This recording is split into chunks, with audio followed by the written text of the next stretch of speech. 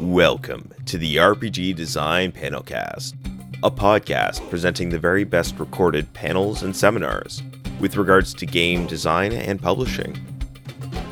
This podcast has been made possible thanks to the fine folks at Double Exposure and their leading game design convention, Metatopia, from which all of these panels were recorded at Metatopia 2017. It's also thanks to the generous contributions of the panel speakers. Now let's get to the show. Episode 180. Capture the Heart. Designing emotionally evocative games. Presented by Kurt Covert. Alright, well, I guess we can get started. So, I don't know. I'm hoping other people show up. So this is kind of an odd panel that I set up, and it's kind of connected a little bit to a panel that Roberta and I did a little bit earlier today. Was anyone in that one? No, great. The panel earlier was about trying to infuse a narrative into your game design to more fully engage players in the flow of the game, so they get caught up in the theme and in the content. So it feels less like a pasted on theme, but more like an experience at the table. This is somewhat connected to that, but it's specifically trying to talk about the power of emotion that gets woven into your game mechanics. And actually, you know what? Maybe we should swing that closed. It is a little bit noisy back there. The back door. Yeah.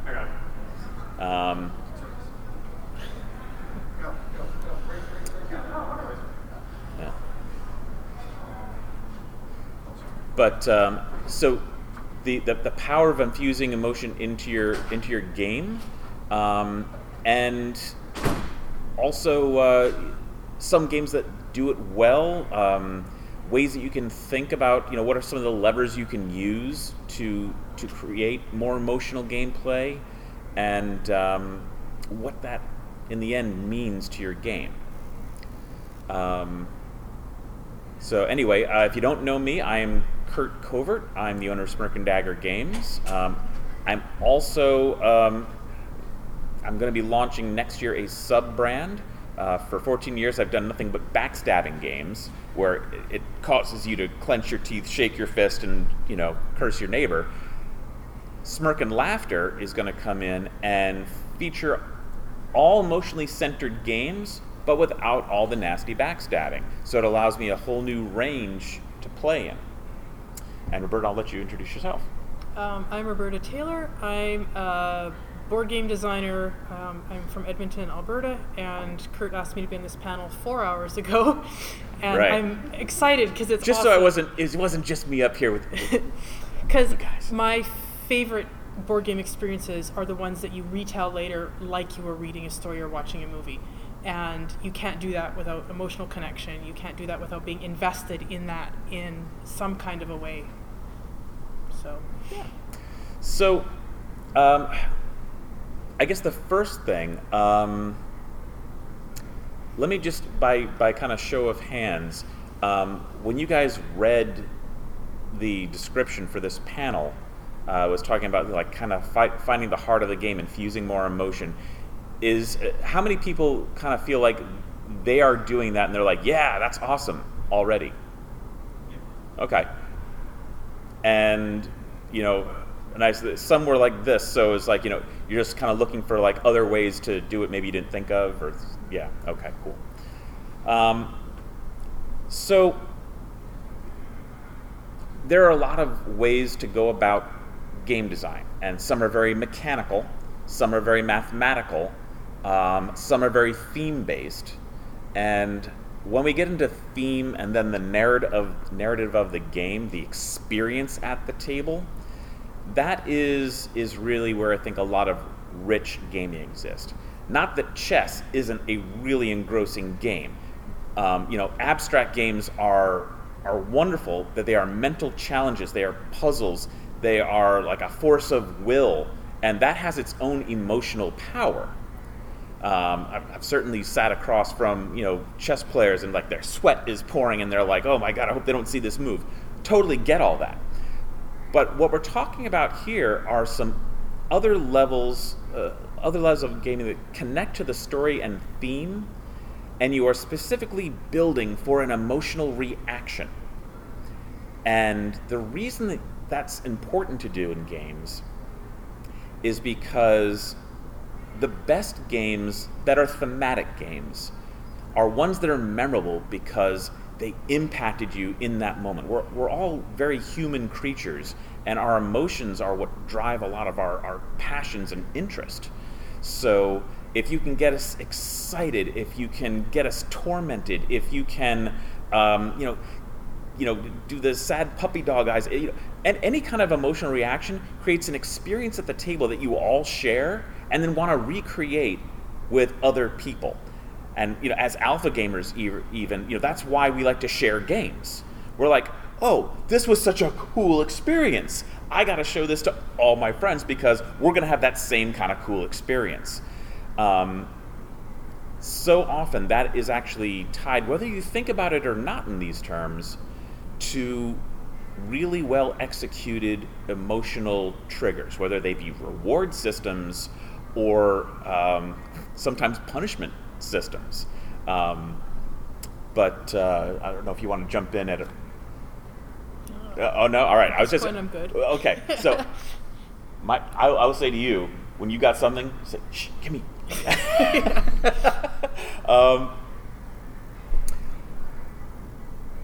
So a couple examples of what I'm talking about. As I mentioned, I'm really well versed in backstabbery.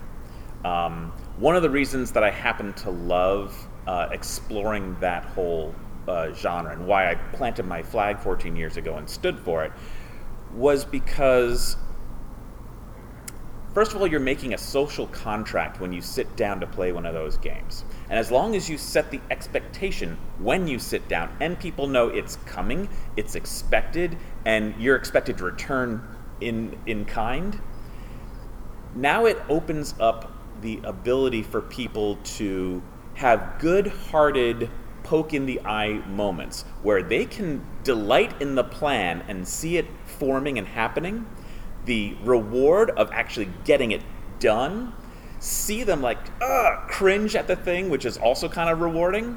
And at the other side of the table, because there's more than one person at the table, right? On the other side, you've got someone who is like emotionally impacted, like, I can't believe, why did you do that? Especially it's like this turnaround betrayal. You're like, we could have been working together. Yeah, but I am actually going to be better for me this way. All of that kind of stuff is what creates the drama, the tension, the metagame after, or even during, and the enduring memories of the game that they're going to talk about afterwards. I just think it's funny to see people act out in games, because once you form that social contract, it's just a game. People will say this to me all the time. I am like one of the nicest guys walking around on the planet, but I create these games that are just horrible and encourage people to do terrible things to each other. Why? Because there's an emotional outlet. There's a catharsis. There's we don't get to be jerks and feel good about it normally, hopefully, but sometimes it's kind of fun to see that play out. And because it's we've established, that's what this game is about, we can have that experience in the safety of, a board game. Well, and it's interesting because if you have a board game where you have 7 options and one of them is mean, you get this dynamic where no one will take that option. Yeah. Because they don't want to be that guy, that person that was the first one to pick the mean option. But if someone will finally do it, then it's like, okay, it's okay. Opens the door. But I find it really fascinating how if you don't make that permission explicit enough, people will really hesitate to take that option. So Yeah. This idea of a social contract, I think, is important. Yeah, and a lot of that is always setting expectations in your game. When your players sit down, they really need to know very quickly what you've built, what they're in for, what they can expect from the game.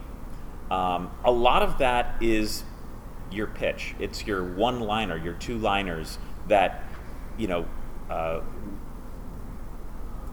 guess, set up the idea of what the hardcore of the game is. Cutthroat Caverns, which is probably my nastiest game, says it like right on the cover. Without teamwork, you'll never survive. Without betrayal, you'll never win. Okay, I get it. Gotta work together only so far, and there's gonna be lots of this all around the table. Now we all know, and we can get right to business. And I was just talking about this earlier, the difference with something like that, where you really kind of set that contract up, it's also, some of those levers are like how much investment you have. Backstabbing games tend to be very short, otherwise you get to really, really hard feelings. Talk about, what were we talking about? Diplomacy. You play for hours and hours, and you've been building this, alliance, and you're working together, and all of a sudden, at the very end, they jab you right in the back, and you're ready to kill somebody. Is that fun? For some people, it is. To me, I don't want to spend all that time invested in that to get that result.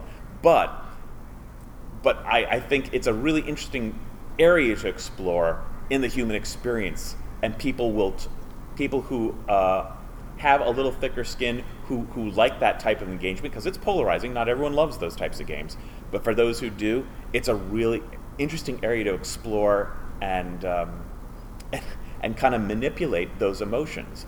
Cutthroat Caverns is all about enticing you with something very good for you at the expense of yourself and all the other players.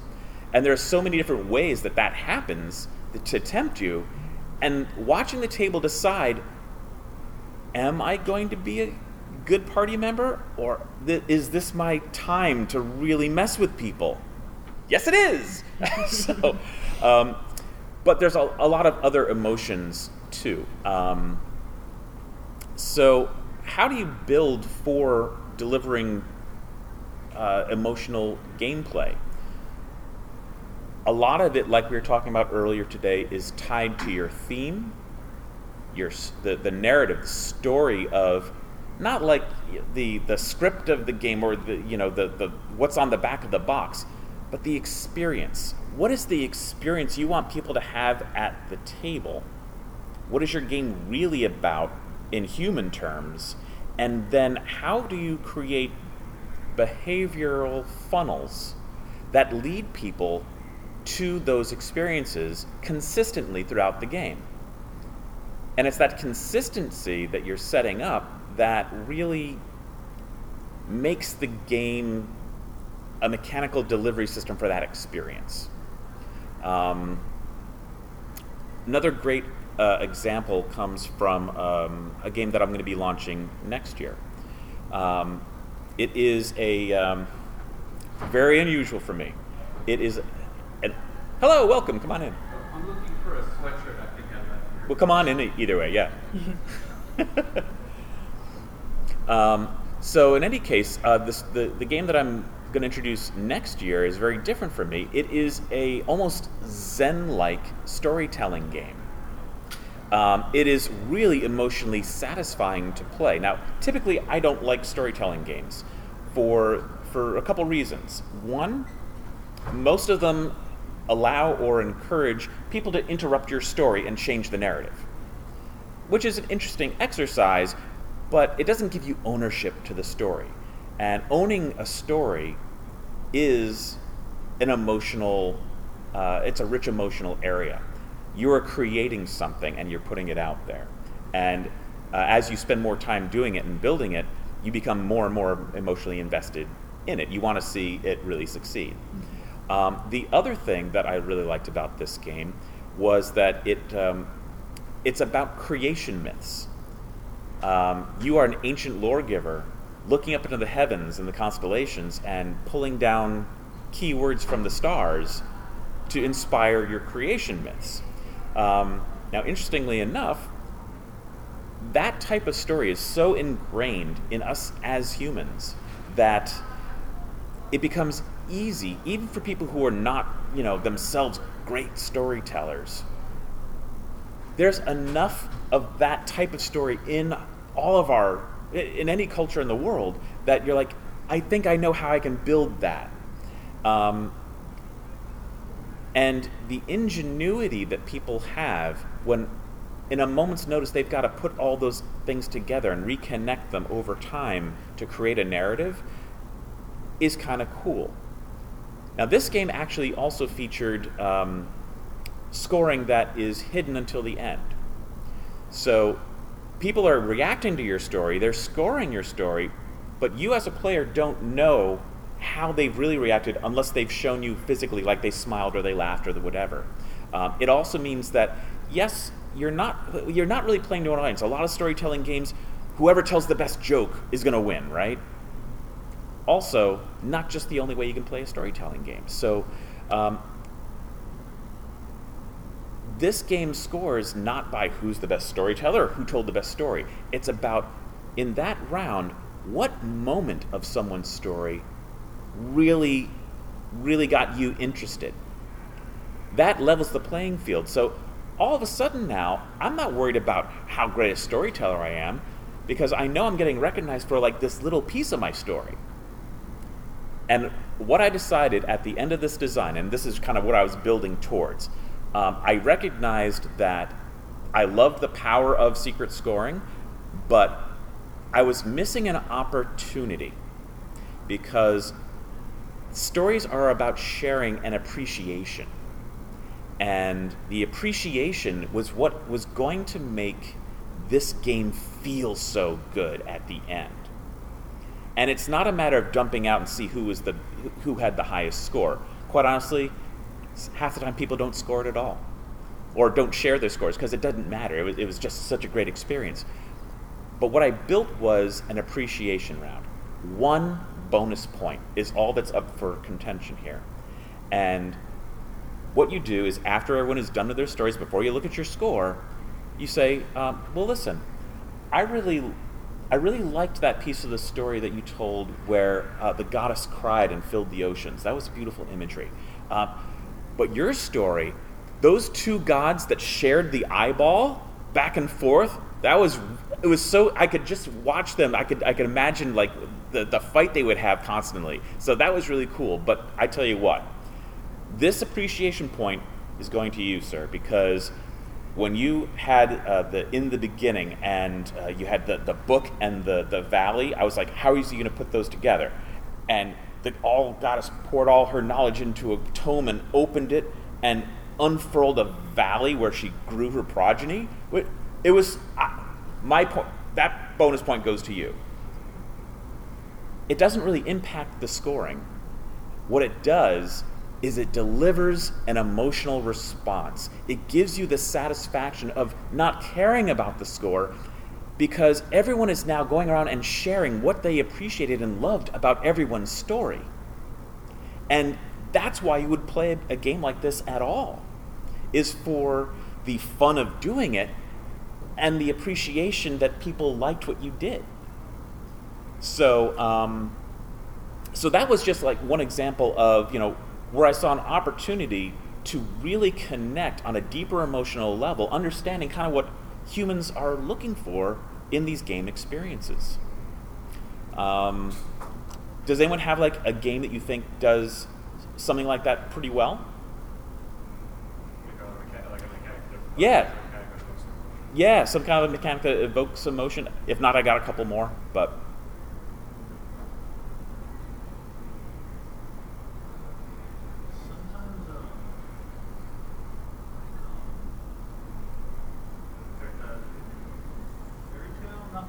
Yeah.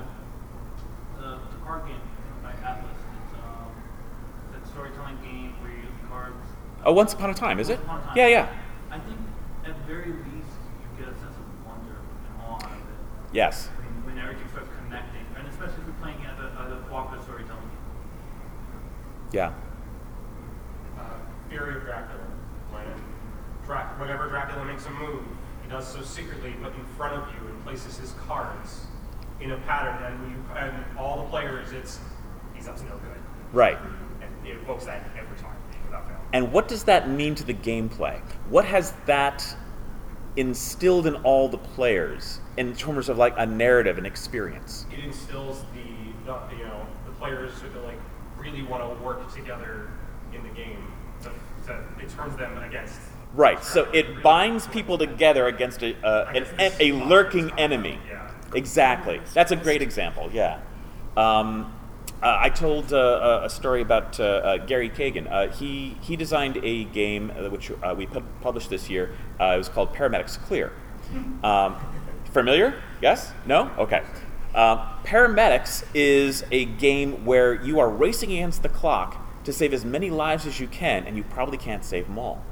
Interestingly enough, when he designed this game, he designed it as a hand management Euro. And it was very clean, it was very mathematical, it was very balanced. But it lacked emotion. The simple addition of a small mechanic took his game from this to this, and that was he added a timer. It was a 60-second timer, and by the way, it's going to whittle down to 45 seconds and then 30 seconds before you're done with the game. And trying to manage all the things that you could have done as you're sitting back for 5 minutes, and now you have 60 seconds or 30 seconds to do it, your heart is racing. And because you know if you fail, someone is going to die. Obviously, no one's going to really die, but you're now invested in the game. You're invested in the story and the narrative. And part of you really believes that you cannot let those guys go.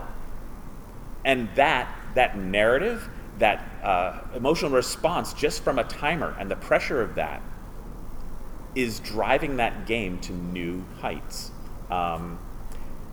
It's a game that has been loosely titled Heart Attack in a Box. It does that extremely well. And EMTs and ER surgery docs have all commented. It could have gone either way. They could have hated it. But happily, they're like really enjoying it. I was doing a demo at Gen Con across from a reviewer and kind of playing more towards him because he's going to be writing about it. And the guy this side, it's like, hey, listen, I just got to tell you this. I'm an ER doc. This game, the components, this timer with the EKG like blipping like this all the way through your turn, and then it gets to 7 seconds, it gets ready, and then it codes. If you don't save them, I mean, all of that is it's amazing. I need 2 copies. So the power of that, the experience that people have at the table, is only going to be heightened by the emotional investment and reaction and impact that the game has with them. Quite honestly, that could be just as simple as like those flinch grabby games, party-style games that thrive on the fun, the emotion of the unexpected, all of those kind of things. Any way that you can think of that, like, sucks people in and gets them energized or sad or angry. Anytime you can engage the emotions, your game takes it to a new level. This is why my kids played Pandemic 7 times in a row until 12:30 one night, because they had to beat it. Thank you very much. Right. Because they had decided that as a group they could do this, and so they got invested in yeah. I mean, it wasn't emotional. When they finally beat it, you could hear the cheers for forever, right? Because they were going to do this. Thank you very much. Yeah. So it binds people together. Then by coming out of that experience, pride, right? This was super hard. We nailed it. And that's an emotional reward, especially over time, that you just can't deny. So a lot of the games that have those kind of successes, it's because they have reached deeper in someone. What are some of the other mechanics that are good for that? Push your luck is another great one to add tension, and you kind of sit on the edge of your seat and you. Because you usually feel really invested. Yeah. In whatever it is you're risking to do that. Right, so and it you're keeps in the on center. climbing.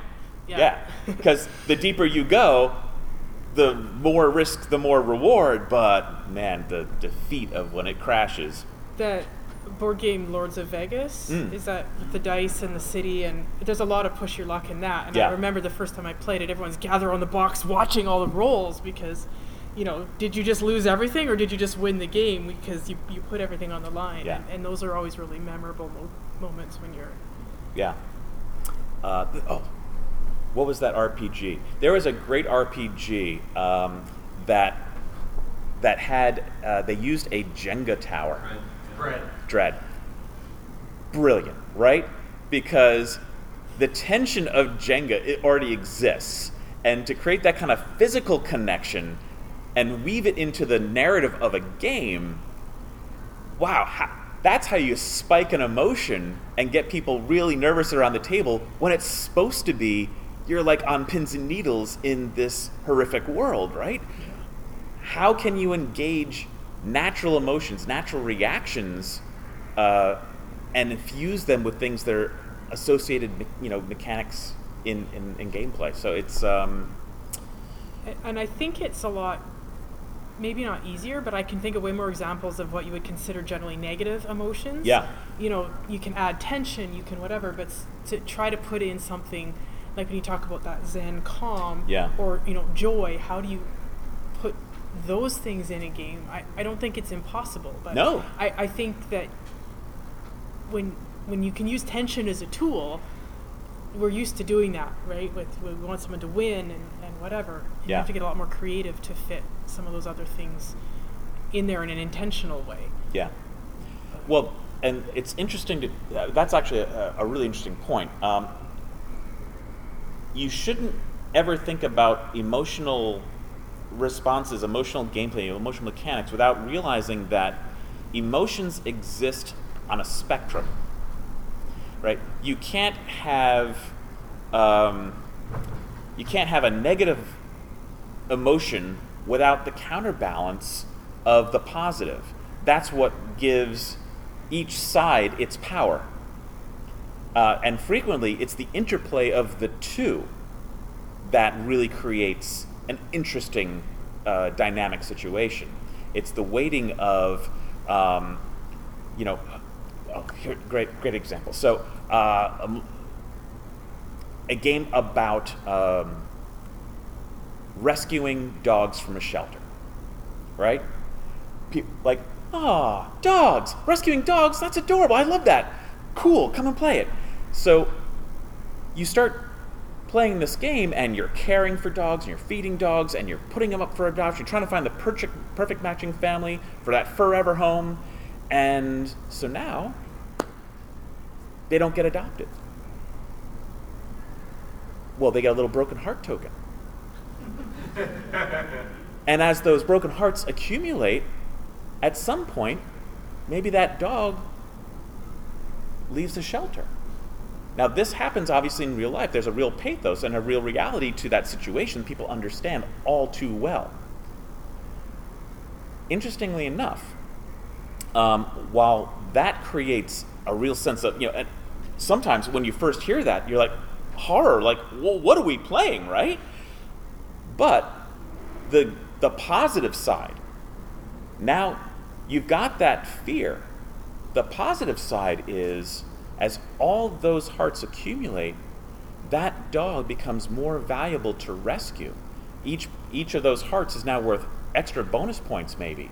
So that when you do save that animal, not only you're like, oh my god, I saved the animal, but there's also a mechanic that rewards you in gameplay terms as well. So you've got both types of rewards coming to you, and now you're taking the focus off of what's the negative side and really making sure people understand the positive benefit this is why we're here, guys. And yes, there's a danger, but this is what we're focused on, saving dogs.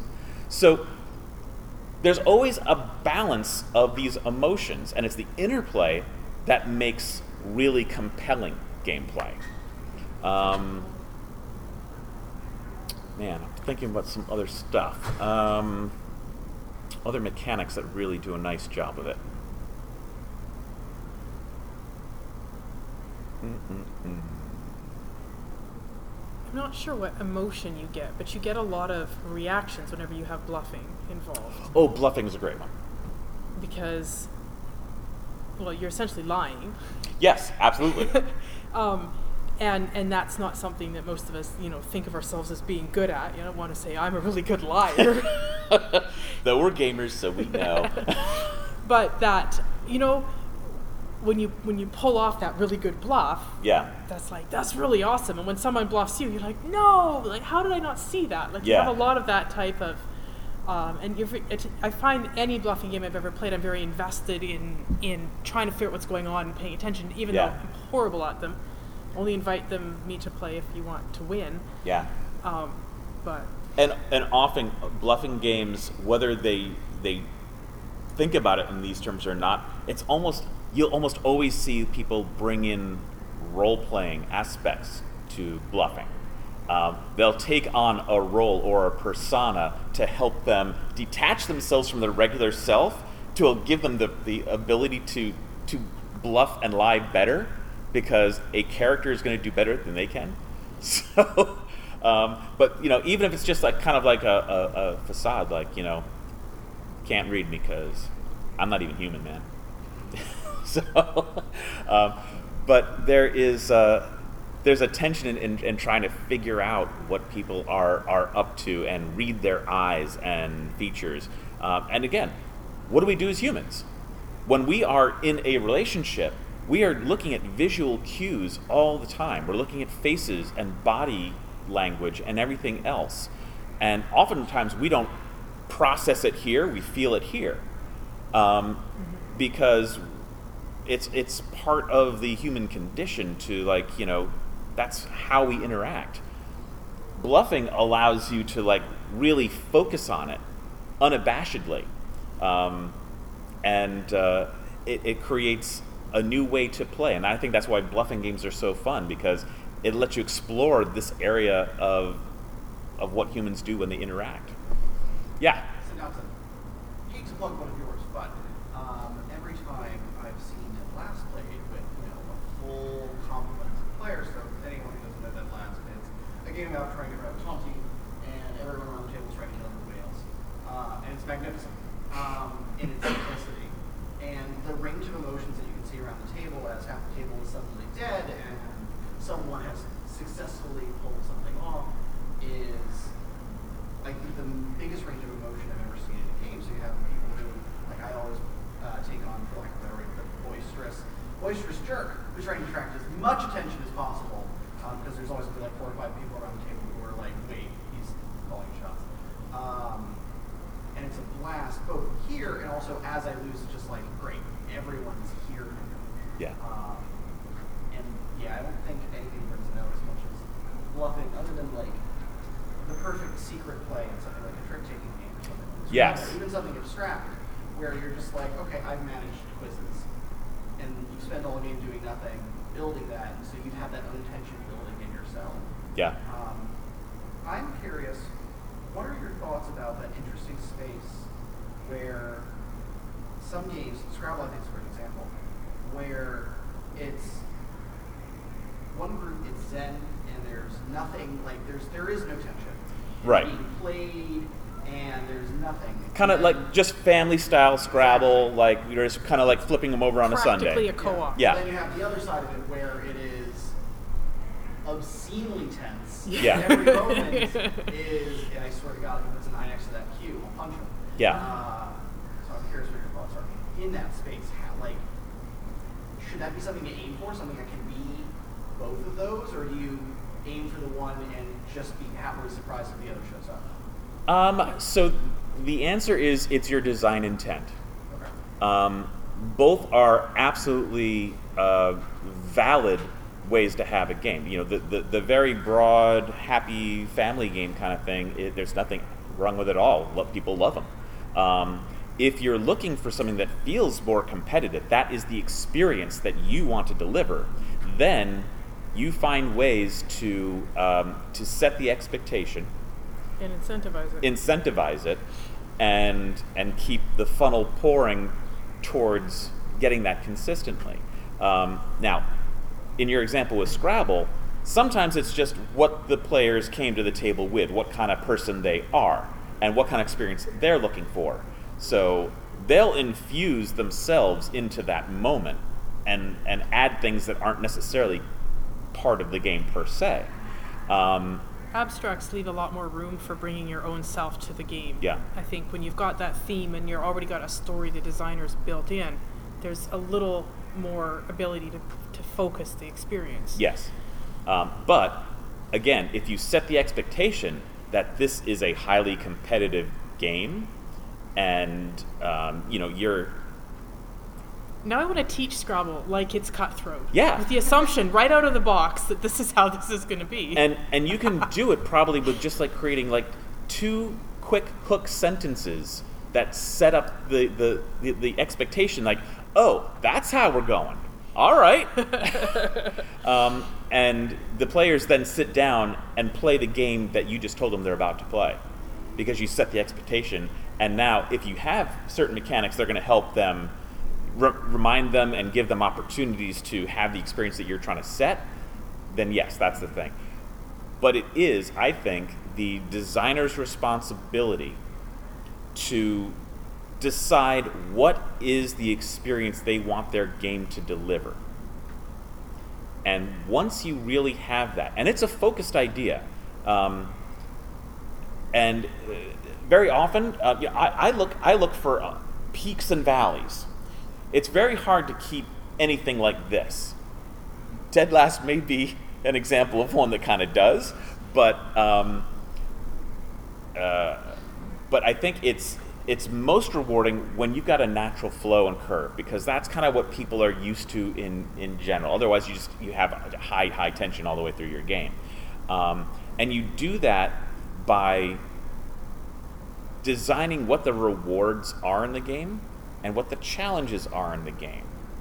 And if you want there to be, player versus player, then, how are you incentivizing them? What are they getting out of it? How are you theming that so that they feel in the moment when they're doing it? I think last session we talked about, like, sometimes when you play like a licensed game, whether it's Buffy or Star Trek or whatever, you can tell when a theme has been pasted onto a product, and it's like, oh, they designed a dice game and they put this picture on it, and it feels nothing like what you'd expect, because you have a level of expectation of what that should be playing like. Mm-hmm. You want to come and play and be in that movie, that book, whatever. So when you are building mechanics for a game, even of your own universe, you are looking for mechanics that deliver an experience that you want to involve them in, so that they feel your intent. They experience the game you want them to play. And they really, theme and mechanics are so tight when they work well, and they feed off each other. And there are a lot of different triggers that you can employ to get those reactions. And quite honestly, I am a designer that very seldom maths things out. I gut check my games. When I've got a prototype, when I'm sitting and I'm playing with a group of people, I will get to the balance things. I will get to the math pieces. But right now, when I'm doing my beta, I'm looking at the reactions. I'm seeing what things are causing people to have the reactions I'm hoping for. Mm-hmm. I really want them to be, oh my goodness, really? Or oh, I get to do this? Oh my God, I love that. whatever those reactions are, I'm looking for those high and low moments. That's what I want. Every time I have a group sit down and play, I know I want this and this. And I'll see it develop. And anything that helps get me there, that I can design a mechanic for, or anything that gets in the way, I strip away. Because in the end, you are curating an experience. And sometimes mechanics can get in the way. You can get so focused on, well, I want it to do so much. Pare down. Find the heart of the game. Yeah, and that makes that presupposition that you know what experience you want the players to have. And I've run into lots of designers who've never thought about it. Oh, so I want to make a game about zombies. Yeah, but what kind of a game? Like, you know, how do the players feel? What kind of story you're telling? Who's playing this game? Who showed up? How do you want them to? And lots of times, especially newer designers, but I think anyone can make that mistake. We forget. We get so involved in the details of our design, we forget that we're creating this experience, and that it would really help us if we knew what that was supposed to be in the back of our head, because then we have a goal to head towards. And so if you have a game you're struggling with, write down those details. Write down what you want this to look like when people are playing it, what experiences and all those things, because that can often be the thing that lets you know, oh, well then of course I need to take this out and make this more important, or whatever, to get to that place where you're getting those emotions and that involvement that you want. So, and this leads right into something we were talking about right after our last session. We were talking with a designer out in the hall who loves Vikings, and he wanted to create this Viking game, but he's got kind of a problem. He's like, you know, it works and I like it and it's interesting, but it's lacking like a little something. So I wanted to hear like how you think we could add more oomph to it. I was like, well, so let me ask you a question. What about Vikings? When you think of Vikings and you wanted to have an experience about Vikings, what do you think about? What's so cool about Vikings? And he's like, oh, it's like the epic quests and slaying the big monster, and it's like, you know, you're all getting together and conquering. It's like, cool, that's awesome. So now tell me a little about your game. And it was like 3 or 4 decades of kingdom building. I was like, so the thing that you really are excited about Vikings is really hidden and outside of the mechanics. You've got a really great political intrigue game, which is perfectly cool if that's the experience you want to deliver. But if you are looking for something that leads to, you know, let us go and smite together, you've got the mechanics are now getting in your way if that's the spirit of the game you're looking for. So to your zombie example, yeah, how many zombie tales have we seen? And each one has something that they do a little different, you know, whether it be movies or books or games. So really focus down and decide what is the perfect game experience. What are you looking for this game to feel like? And you know, it's got to be crunchy and interesting. Like, what do you love about the idea of the game? And then make everything focus on delivering that and getting rid of anything else that gets in the way. Mm-hmm. So, yeah. Anyone else have any other questions? Yeah. So, because of the type of work I do, and the kids I work with, I'm looking for games that will not just create that kind of emotional connection, because a lot of times what I'm seeing is a sense of catharsis, and that's what players are looking for. Mm-hmm. But if a child, like in my case, some of the kids I work with, they're on the autism spectrum. Yeah. And understanding emotions is the problem. Yeah. And so trying to create games or work towards the idea of not just a sense of catharsis, but connecting to the other person's emotions, even though you don't understand your own sometimes. Right. So I understand this area pretty well. My wife is a family therapist, and she works with that population as well. Nice. Yeah. Okay. Now, I don't know that I have necessarily a great idea recommendation for you. But what I would say is, if you are very close to that population and that is an important thing that you are trying to build, it's trust your gut with that and try a few things and see what the reactions are, see where the successes are, see what the hurdles are as you do it. You are going to feel your way through that, because now again, with that population, it can be very different, because there are many different spectrum cases. So it may work great with one person and not another. Well, that's true of any game anyway, but in particular with that's I think a different situation. But let your intuition, let your experience be your guide. Let whatever the game experience is, whatever it's trying to teach or encourage in terms of reaction, let the process of that kind of just flow first out of you, and then gauge the reaction you're getting, and modulate from there. Yeah, there's lots of opportunities for shared joy or shared frustration, or shared triumph, and I think that's probably the type of things that you're looking to find and amplify. Yeah, or even the recognition of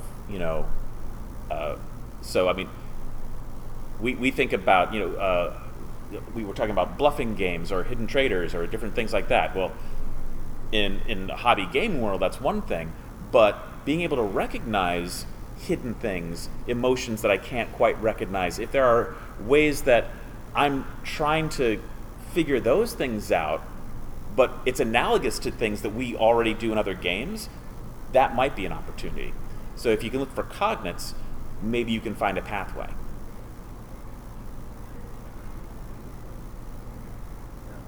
Yeah.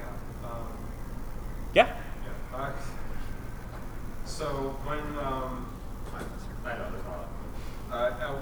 When you're designing a game, do you find, and you want to infuse emotion into the game, do you find it's easier to start with that emotion and then build your game around the emotion, or to start with your theme and put the emotion into the theme?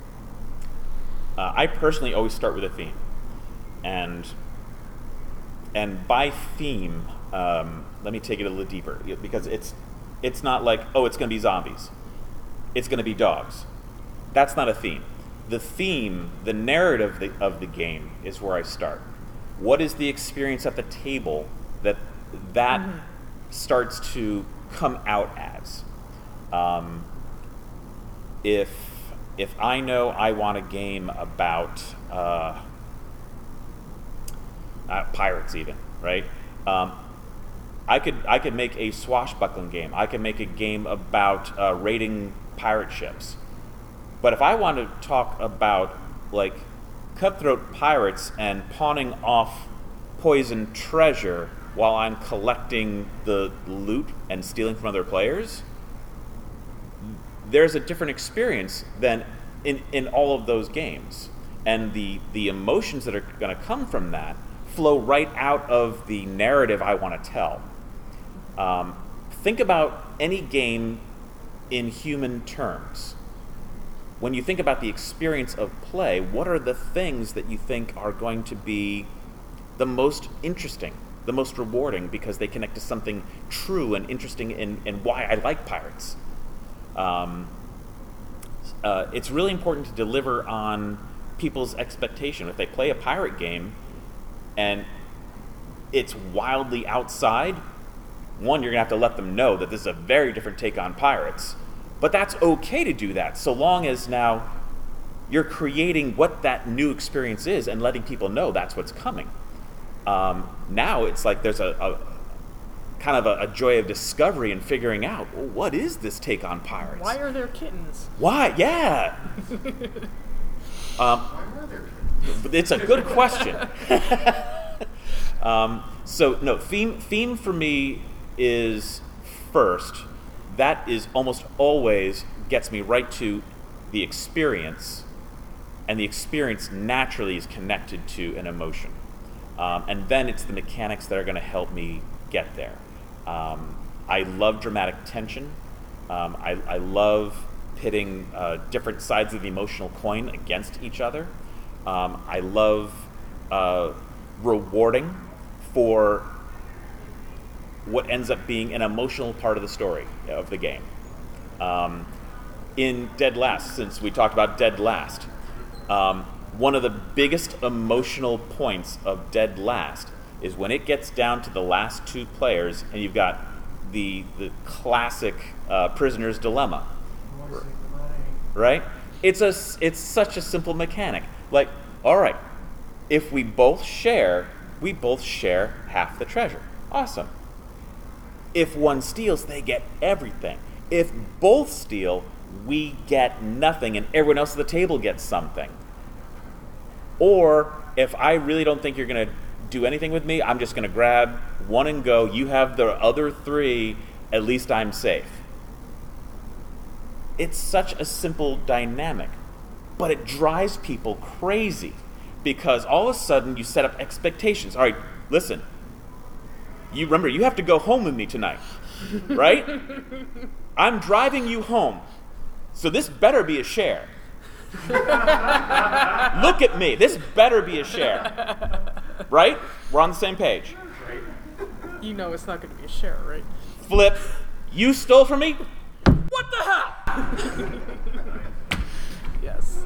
It is supercharged because there is this expectation, there's a storytelling, there is an experience that no one wants to be duped, right? And this is the simplest dupe in the book, but it's just as powerful. It works every time because that's our human experience, you know?